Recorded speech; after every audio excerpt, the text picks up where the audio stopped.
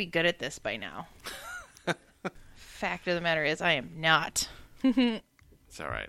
It's a work in progress. Yes. You don't have to achieve perfection until the moment you die. It's Right? a 5-year process where I will eventually be good at podcasting. Okay. Are you ready? I'm ready. Okay. Unique New York. Red leather, yellow leather. The lion eats velvet. I've never heard that one before. It hasn't existed until The recently. arsonist had sticky feet. The arsonist had sticky feet.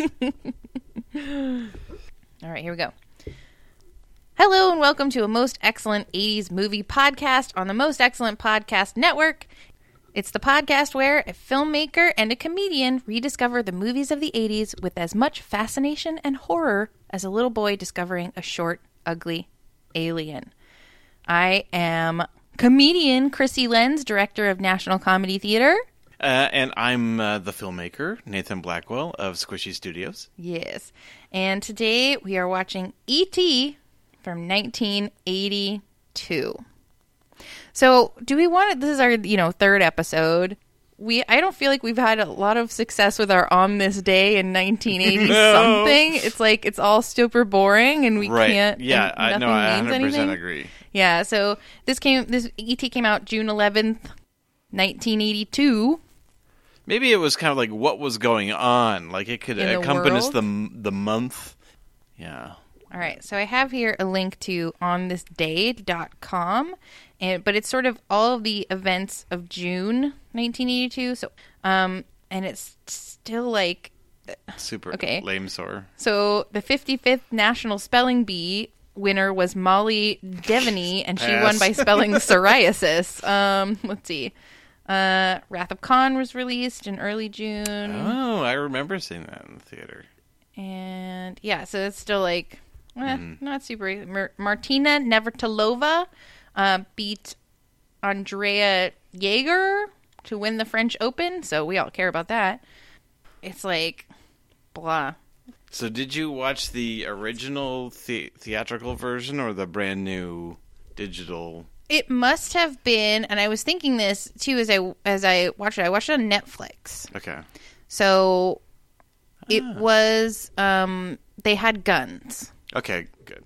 There wasn't the walkie-talkies. No, Okay. they had guns, and there was a line even with her mom goes, "No guns, they're children." They just ignore her. Okay, good. All right, here comes the So good. trailer. We saw the same one then. Okay, good. In 1975, he directed Jaws. In 1978, he directed Close Encounters of the Third Kind. In 1981, he directed Raiders of the Lost Ark. And now, Steven Spielberg brings us E.T., the Extraterrestrial. We will witness the arrival, the search, the desertion, the fear, the discovery, the friendship, I'm keeping him. the secret, the love, the warning, the signal, the mystery, the danger.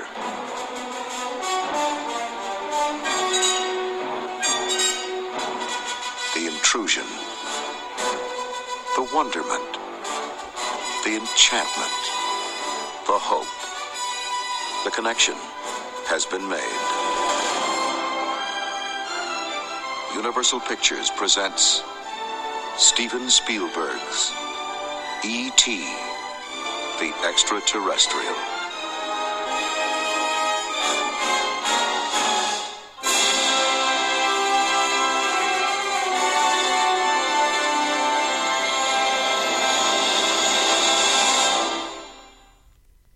E.T., the Extraterrestrial.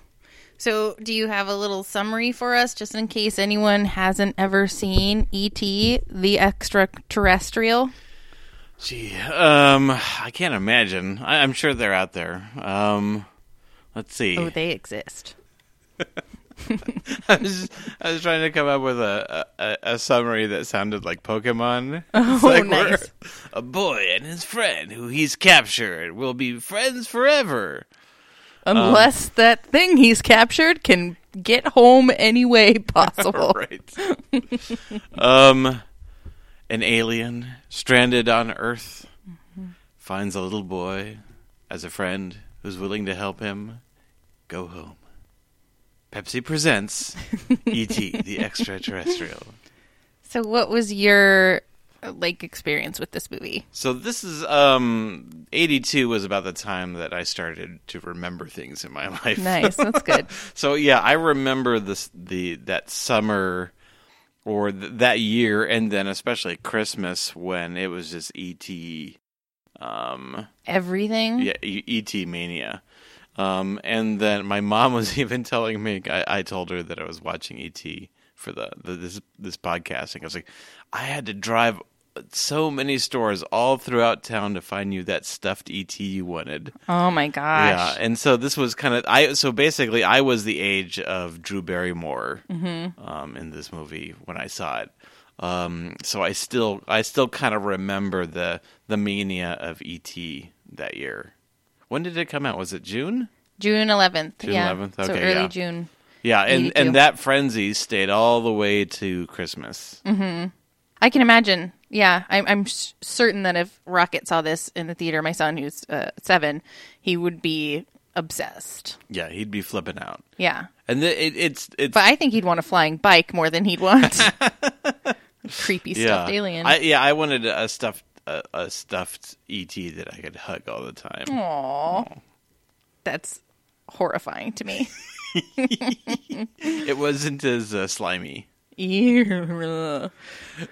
Plush E.T. with real slime. Oh, God. So Turns white if you don't hug it often enough. I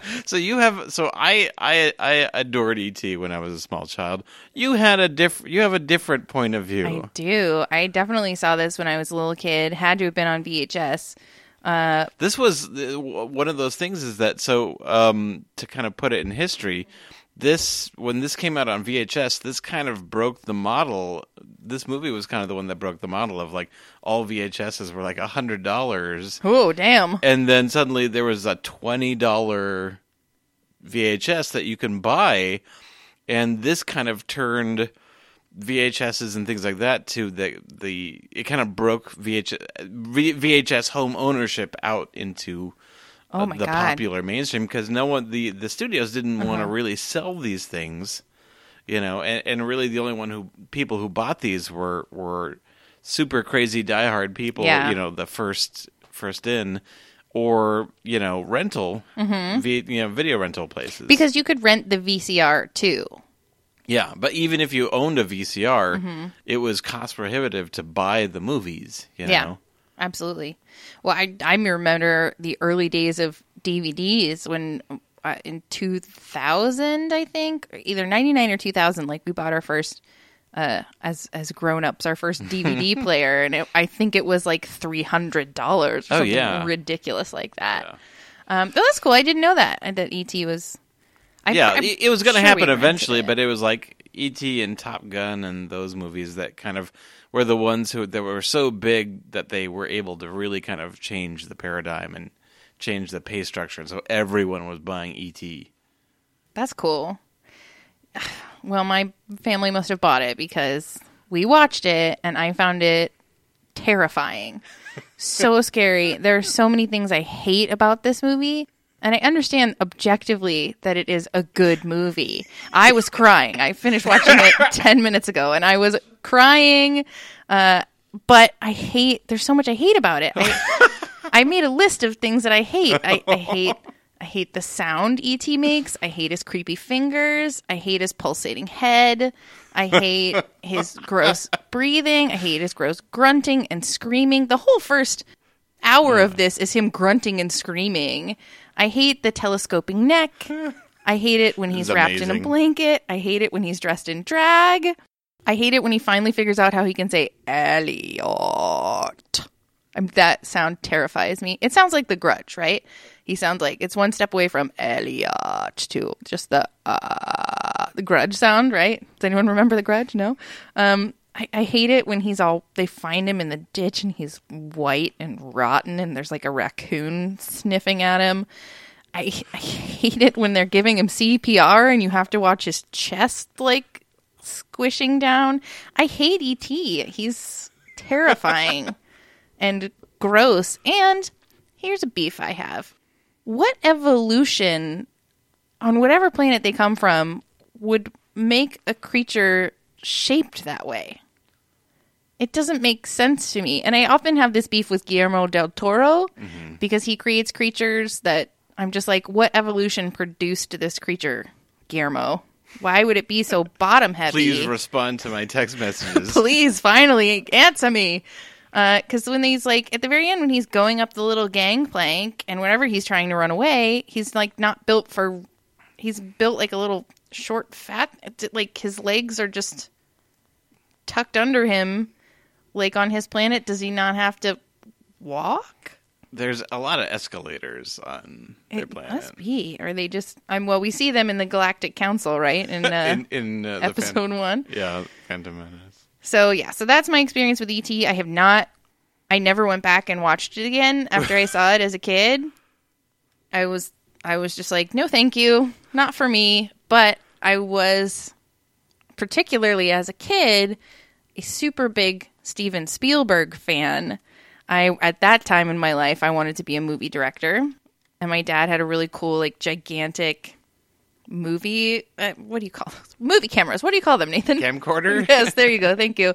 And I did several biography reports, the kind you have to do in, like, 4th grade, where you dress up as the person and you're like, I am Martha Washington. And I was like, I made a paper beard and taped it to my face and wore, like, a jean jacket and my dad's big glasses, and I was like, and a baseball hat, and I was like, I am Steven Spielberg. I make movies. This is my movie camera device. And yeah, so I was a little bit obsessed with Steven Spielberg. I like objectively can watch this movie and say, yeah, he's good at making movies. He's got it figured out. Because it looks really cool. You know, all of the directing choices I think are really neat. It's just some of the other choices that I'm like, why do you make it so gross? Why you make it so gross? Why you make it so gross? Because like I think so. It's been about 30 years since you've seen this movie. Oh yeah, definitely. And so it's gross. So it hasn't improved with time for you. I think the meaning of it is more relevant to me now. Like the fact that Elliot loves, you know, at the end where he says, I love you, and then the heart starts glowing. Okay. You got me. So had you like, when you saw this as a child, it scared you? So it scared me. This was a story about a monster that haunted a house. And killed a kid, and almost killed a little boy. Yes. Until they finally banded together to get rid of it. To get rid of him. Just get rid of him. Yeah, it's a horror movie, for sure. So scary. And as I watched it this time, it was less scary and more, like, gross. But, like, it's also really sad. Oh, yeah, like, for sure. The mom is so sad. So, yeah, the movie is really about, like, divorce and, like, the things that the young boy is going through and the mom is going through. You know, it was really kind of about, like, Spielberg's, you know, isolation and the feelings of divorce in Arizona, no less, of you know, and then wanting kind of a magical little friend from somewhere, and this is kind of like the fantasy drunk with. Well, yeah. Question mark.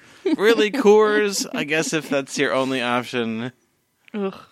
Yeah, I don't see the mom drinking that either. Like, why did she have it? Maybe it was the dad's drink and it's still in the fridge, and that's sad too. Right. Because she's definitely drinks like spritzers, or at that time she drank Bartles and James. Right. Yeah. Yeah, I can see that. I get that it's about divorce and stuff, but she's so checked out.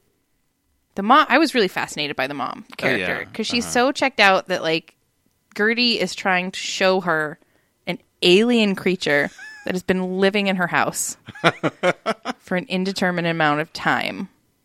And she just can't be bothered to, like, turn her head slightly. And then, like, she's got this crazy... Her Halloween costume is this, like, sexy leopard dress with enormous shoulder pads. It was the 80s. And she just sits in her home. Like, I guess, is that how... Did moms do that? They dressed up and sat at the house? Yeah. Yeah, that's what my mom did. Mm-hmm. That seems like it sucks. Yeah. Yeah.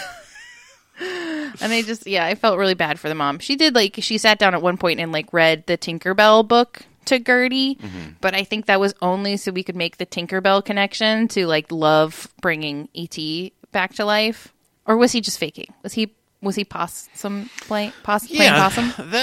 That's some people dislike that part because they feel like it's a bit manipulative, but it also, like, on the upside, it kind of makes the movie super, super sad. It does. And then it kind of gives you that roller coaster of, like, going all the way down and then ripping all the way back up.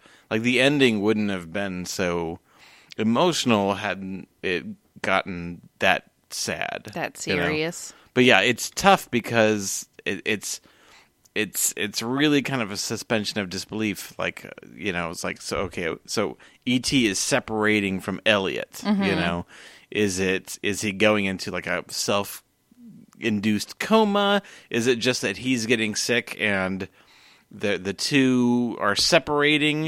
Is it the proximity of his friends, his cohorts, that is bringing him back? Or then like, they use the flower to kind of indicate that he's back. Or it felt like, to me, what's going on, almost like he was sacrificing himself so that Elliot could live. Like, if he realized that their connection was what was killing Elliot, he might have. But I don't know. Maybe I'm the only one who thinks that. No. I think that's probably what I believe. Yeah, I did find it weird. Also, I'm afraid of aliens in general, just as a thing to be afraid of. I am super afraid of aliens in all of their forms, but, like, the smaller the scarier to me. Like the aliens in, like, Independence Day that are huge. So the larger you can see them coming. Yeah, they're fine. Like the ones in Signs where you're like, oh, it's just an ugly person. Okay, right. I can fight with that. The little creepy ones I don't like, and maybe this is what started it all. They're hard to shoot. Yeah, they keep trying to hug you and their necks grow. Ugh, I hate it. The people who are there to take over this alien are really sort of chillaxed about it. Like they don't even ask the family to, like, go to a motel. They just let them walk around and do whatever they want, basically. Yeah. He walks into the van where they've got the coffin, and they're just like, oh, hey. So one of the things don't touch anything. Right. I hadn't seen the movie in a number of years, maybe about 6-7 years.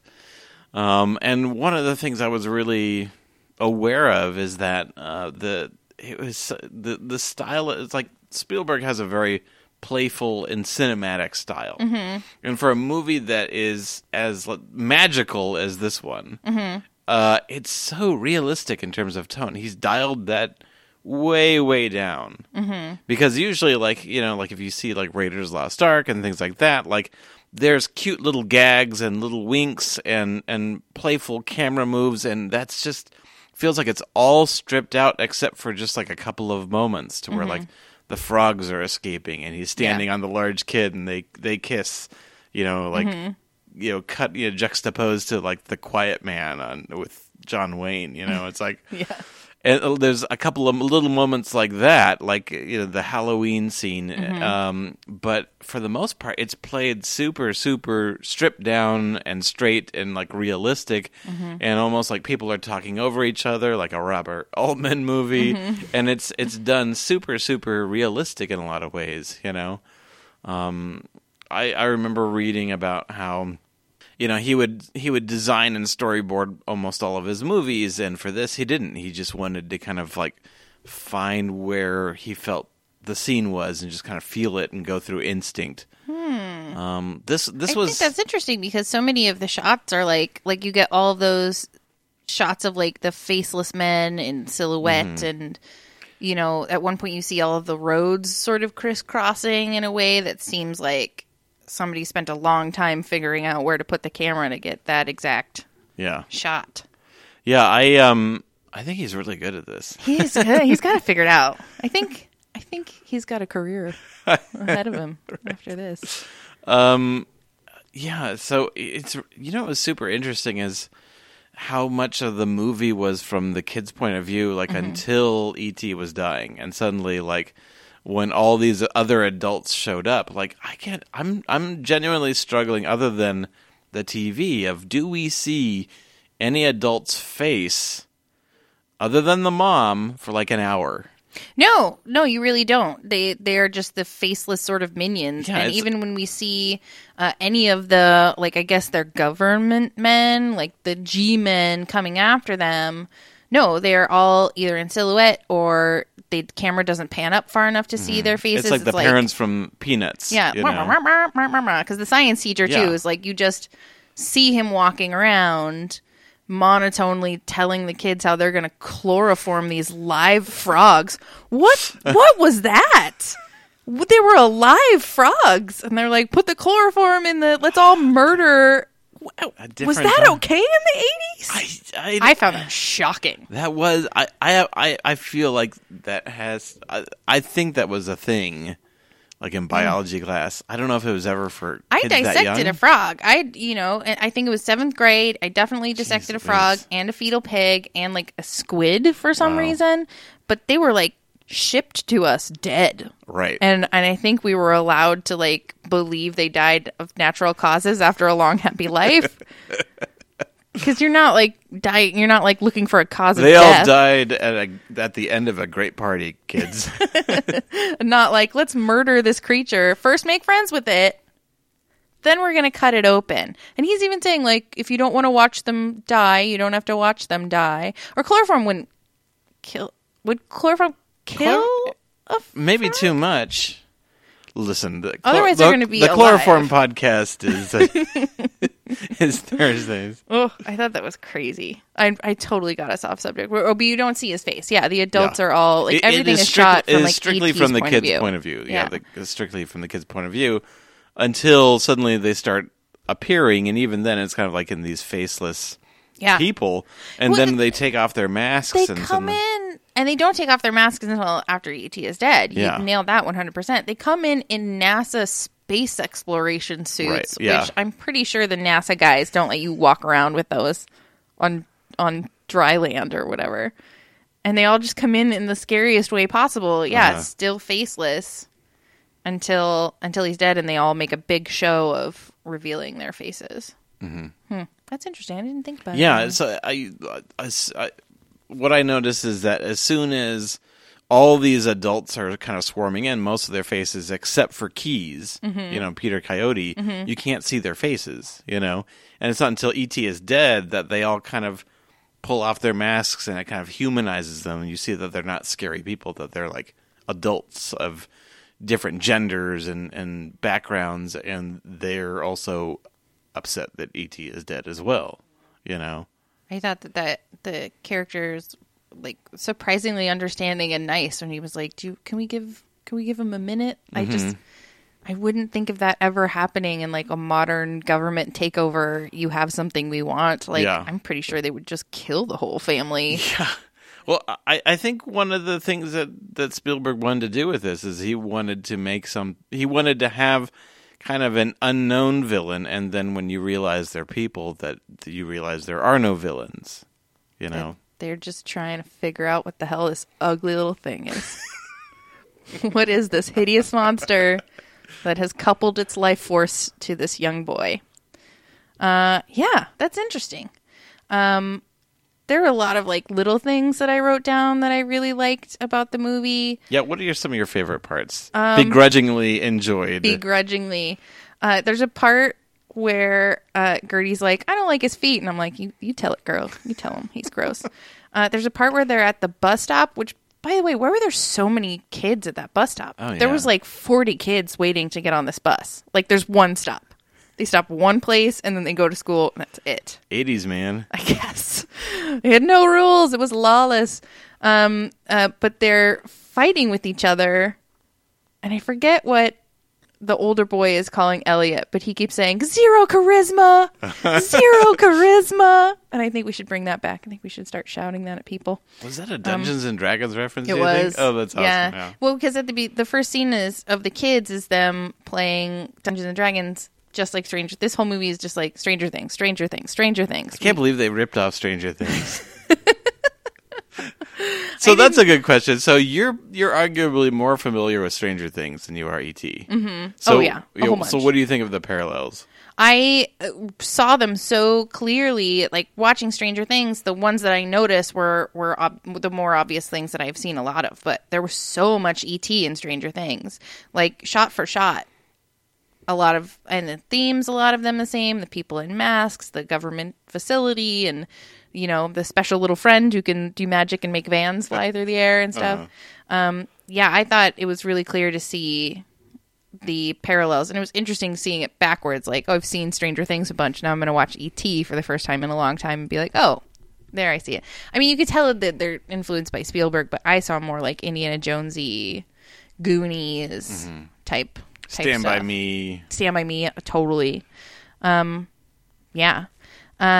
I liked, what else did I like? So something that really is, to me, just one of my favorite tropes of the 80s is that kids on bikes, like, had the world at their feet. Like, oh, yeah. If you had a bike, there was literally nothing could stop you. Oh yeah, it's like in Stranger Things to say, that kid wouldn't leave it there. These things are like a Cadillac to them. Yeah, yeah, exactly. Like you could just go wherever you wanted and do whatever you want. That was never the case for me. Your parents do not care where you are. Yeah, you can go any place. And I love. There's a part like right at the end where he's like, "Get the bikes, meet us at the playground," and they're all just like, "Yup," and they just get on their bikes and they put on their hats and it's like, let's do this. We hardly see those boys at all throughout the entire thing, and then all of a sudden they're like, yeah, let's go. Why are they going? They're not part of this. At some point they're like, let's split up. But if I'm the government people, I'm like, I don't even know those kids. Who are they? Get the one with the alien in his basket. But I love that whenever I see that sort of cliche of 80s movies, which I guess was a cliche of 80s life. It was just like kids on bikes, man. They do what they want. They go where they please. They find treasure. They help aliens escape back to their home worlds. I need to get a bike. Get a bike and like let's live in the 80s again where nobody needs to know where you are. So so they could have made like the older brother, was it Michael? Mm-hmm. They could have made him just kind of a dick, He starts out as kind of a dick. Oh yeah, but he grows on you. Yeah, he finds his kindness. He had some.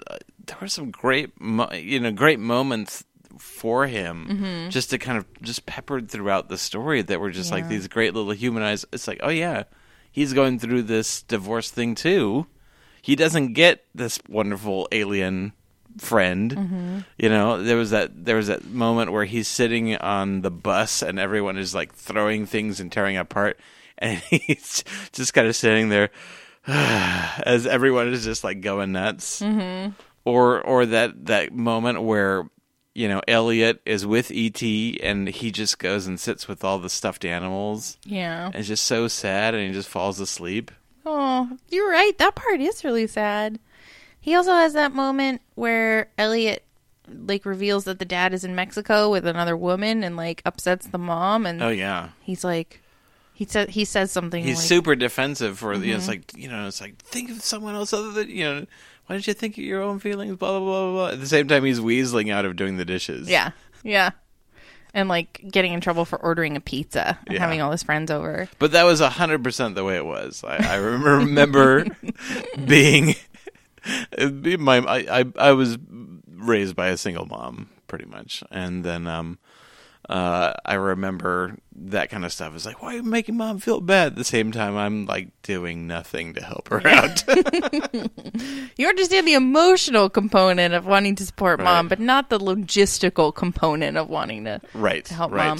Well, what were some of your favorite parts? So yeah, I loved those kind of like moments of playfulness where like where E.T., like the classic moment where E.T. is hiding among the stuffed animals, holding completely still. Always scared me so much that I was gonna like if I ever saw a group of stuffed animals together that he was in there somewhere. Right. He's in there somewhere.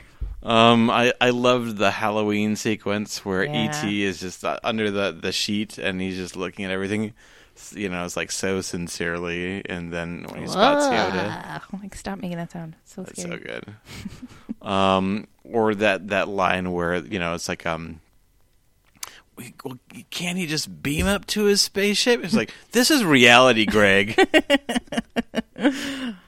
Yeah, they just, you know, they say this all the time, but, you know, movies don't let kids be kids anymore, you know? Like, this movie did a great job of just kind of letting kids be kids without it going, like, full Bad News Bears, you know? Yeah.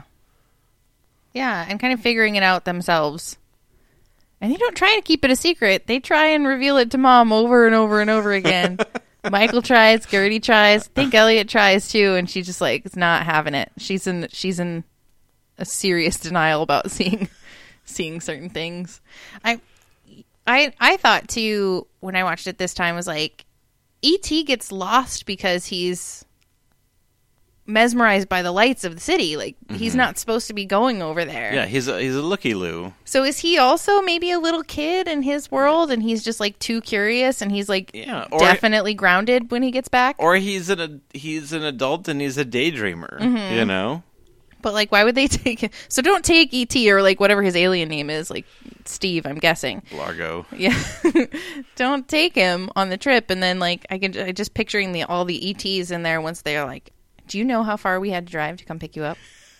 And why didn't Your they father know? will be so upset when Yeah. you get home. No TV for 2 weeks, E.T. You made us all go really out of our way. But they knew where he was. Like, they should have known where he was. I think they generally knew. They were probably hanging out in the solar system. I can't imagine they went too far. Like, sort of, it's like Mars. It's like, what's that one where the guy gets left on Mars? Mars Attacks? No, he gets left on Mars. The Martian? Yeah. And they're like, should we go get him? Wow. The Martian is E.T. from the human's point of view. Yeah. And he just doesn't make any friends. Okay, so I did a little bit of research. I'm not sure, like, I bet people know a lot about E.T. already. Like, it's not a big mystery, but I did look up the box office mojo. And I can't figure out if these numbers are adjusted for inflation or not. Like, yeah, that's the problem. why wouldn't it tell me? Or maybe they just always are. I don't know. So the budget was $10.5 million, and he was making kind of they were giving him this favor. Basically, well, the you heard studio. the trailer. Yeah, Here's the things that you liked. Yeah, they were selling it completely on Spielberg and not the story itself, you know? Like, no one expected for it to be, like, a big box office smash. He was expecting to make kind of like a small personal film. This is like, there's too many numbers here that I don't understand. So I'm just going to give you the big one that's in bold at the top. Domestic total gross, $359 million. Lifetime domestic gross, $435 million. Not bad. Pretty good. Let's see if I can find out. I'm a little behind because I didn't finish watching the movie until literally 5 minutes before you walked up. 1982. No, this is 1983. Right? 82. Is it? Yeah. Oh, okay. I got confused because it says the number one movie is John Carpenter's The Thing. So I got confused. I was like, we just did that one. Right. No, we did Escape from New York. Anyway. So this was the number one movie of 1982. Oh, yeah, by a long shot. And then Tootsie, An Officer and a Gentleman, Rocky III, and Porky's in the top 5. So, real mixed bag there, everyone. Yeah. So this is, we looked up all-time box office records adjusted for ticket price inflation. Right. Because a movie ticket back then was $3. Yep. You could take your whole family for $20. Number 1 is Gone with the Wind.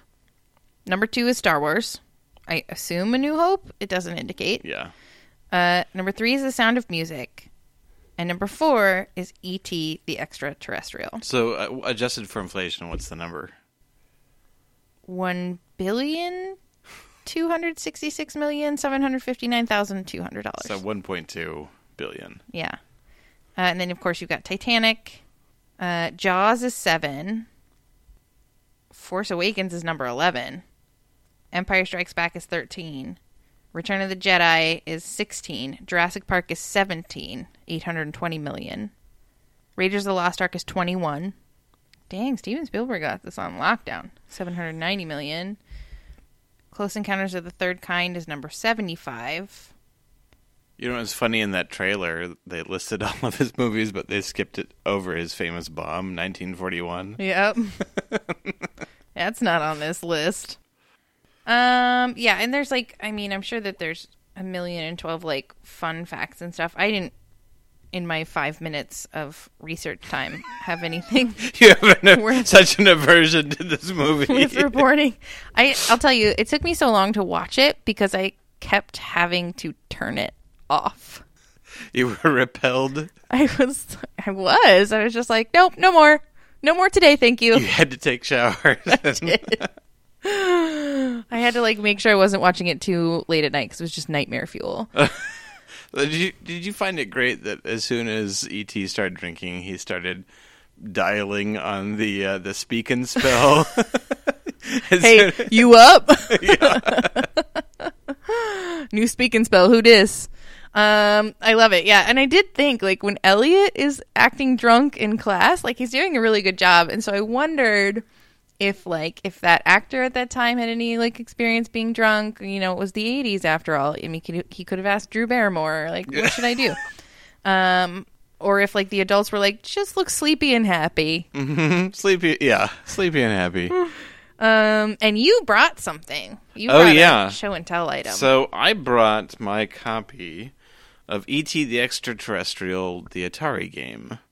Bum, bum, bum. Legendarily known as the worst game ever. There's even a documentary called Atari Game Over that you can see on Netflix about how it did so poorly and kind of the Atari bubble had burst that they were just churning out these terrible kind of money grab games, and they made so many that they ended up just burying them in a landfill. Probably multiple landfills, not just that one. Not just that one. There are 8 landfills. It's best to split them up so no one can find them all. Okay, what did we miss anything? We have to do our recommendations, of course. So one other thing I wanted to talk about that I really loved about this movie. Yes. I thought you don't have to have just music, one. You can have as many as you want. I thought not only the sound but the music. Mm-hmm. Says someone who is currently in up to his elbows in sound design. So, but no, I think this is one of John Williams' best scores that he's ever done, and it's the moments where you experience some of that magic. It is magic. I mean, it's great. I rarely notice music and sound design and stuff, but in this movie, I definitely was like, "Oh, that's great." I love how they did that when they are soaring over and you hear the bird sounds and stuff. It's really good. Mm-hmm. And of course, the E.T. song, so good. And then the whole ending is so much on the music. It's they even after he did the music, they recut the whole ending to match the music. Oh wow! Yeah, just because it was just so perfect for the moment. I love it. I didn't know that. Did I hear somewhere, or did I imagine that there was a scene at the end of the kids playing Dungeons and Dragons again? Oh, in the original version, this might be what you're talking about too, is that they had filmed a scene of like life after the fact where the boys are letting Elliot play and they're playing Dungeons and Dragons again, kind of like Stranger Things. Should I say that oppositely? Yeah. Kind of like E.T. I hate to break it to you. Yeah. Which is what they copy in Stranger Things. And then they canned it because they felt like they've said everything they need to say. Oh, yeah, and for it should sure. just end on Elliot's face. Yeah. There was even a deleted scene where Harrison Ford was one of the teachers. I'm not joking. You're not joking? No. What? His wife wrote the screenplay to E.T., Melissa Matheson. I didn't know that. Yeah. But, okay. I wonder what that scene is like. Is it on like one of the myriad DVDs that have been released? Yeah, I'm sure. I'm sure you can find it on YouTube. A walkie-talkie version? Right. Not a gun version? Right. Oh, that's crazy. I did notice all the little Star Wars Oh, yeah. nods. The Yoda just like ambling up the street. This is Greedo, and he can have a war. Yeah. Yeah. That part reminded me of my son, too. Just like that's what he would do if he met an alien creature. Oh, yeah. I absolutely had those exact figures. Mm-hmm. That's what I would have done. It's like impress him with my figure. Look what I've got. But I mean, I hate E.T., but there's a lot of things I love about the movie. Yeah, I love the music. I cried a lot. Yeah. I did. I'm pro ET. I can definitely understand your wrong opinions. I fully But, accept that. I it is fully unfounded. sympathize with your terrible ideas. I don't know. I think I think other people are going to come forward and be like, "No, I also am afraid of ET." I too am afraid of the naked alien man. Who's like squashed on the bottom. Uh-huh. It's like Yeah. it's like someone made a model of an alien and then someone accidentally squashed it and they were just like, "Go with it." Right. Yeah. So that is an interesting question. Like, how would E.T. do if it was released this year? Mm-hmm. I imagine in the pitch or in development of the movie, it would be brought up that effectively E.T. is a nude adult whose only friends are children. Yes. Oh, he's so like that. Him as a creature design to me is really of the 80s as well. Like, because he's obviously a really cool practical effect, and they were just like, I don't know, let's make it look weird. But then there was also like Mac and Me and like other gross 80s. Well, that's the thing. It's like, it was the biggest movie ever. And it's really kind of hard to rip off. Like, you can kind of rip off Star Wars really easily with a bunch of people in space outfits and a spaceship.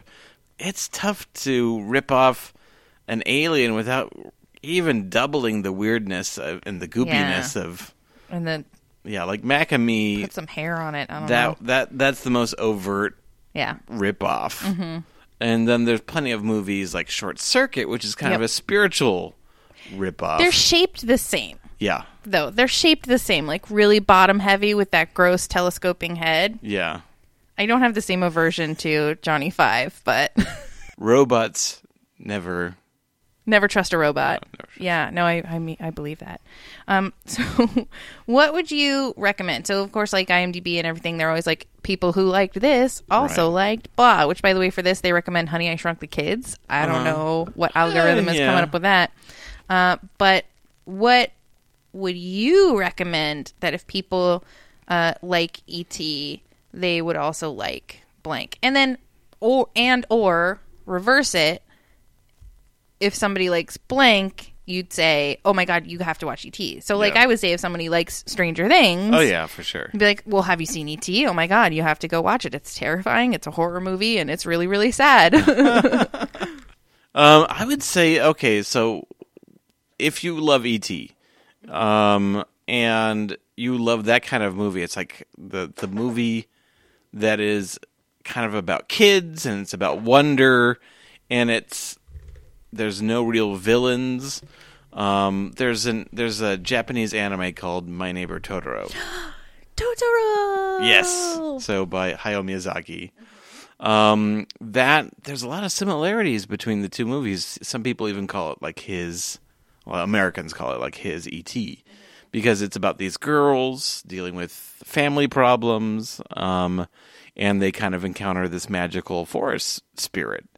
And it is a magical and sad, but kind of wonderful movie. And there's no villain. It's just kind of about growing up and the circumstances and losing your sister in the forest and having like a magic 20-foot foot long cat Puffball, bus. yeah. Cat bus.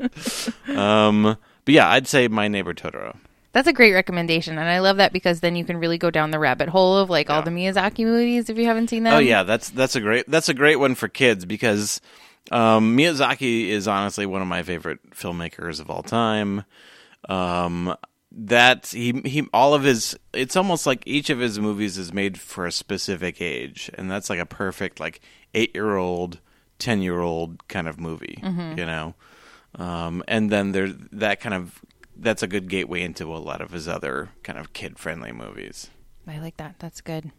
I would probably recommend Big Hero 6 because it's sort of it just reminded me of it a lot in the way. And if adults haven't seen Big Hero 6 because it seems like a kid's movie, I would say watch it. You need to watch it because it's really, really good. And it's, adventure about a kid who also has sad life circumstances, is lonely and looking for a friend, finds a nice robot, one of the few robots I will permit, who then they go, fight. Is there an good. extreme vetting process that you go through for your children on the positive robots? Robots. No, almost no robots are good. But Baymax is a good robot. And Big Hero 6 is a great movie, and you get a lot of that moment of like self-sacrifice where something happens and Baymax and Hero have to separate.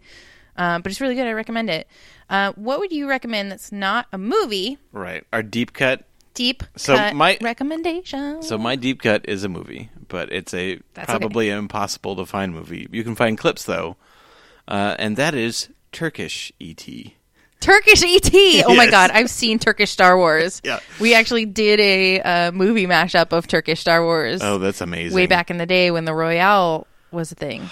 So for some of you who don't know, there was a period where in Turkey they observed no copyright laws at all. I'd say this was in the 80s, 70s, 80s, maybe even longer than that. But they ripped off everything, and it blatantly so. And just type in Turkish ET, and it's probably only a 2-minute clip, but it is amazing. I'm going to put that on the website at mostexcellentpod.com, and I will probably tweet it out. So look for that, because I'm going to be sharing that with you if I can find it.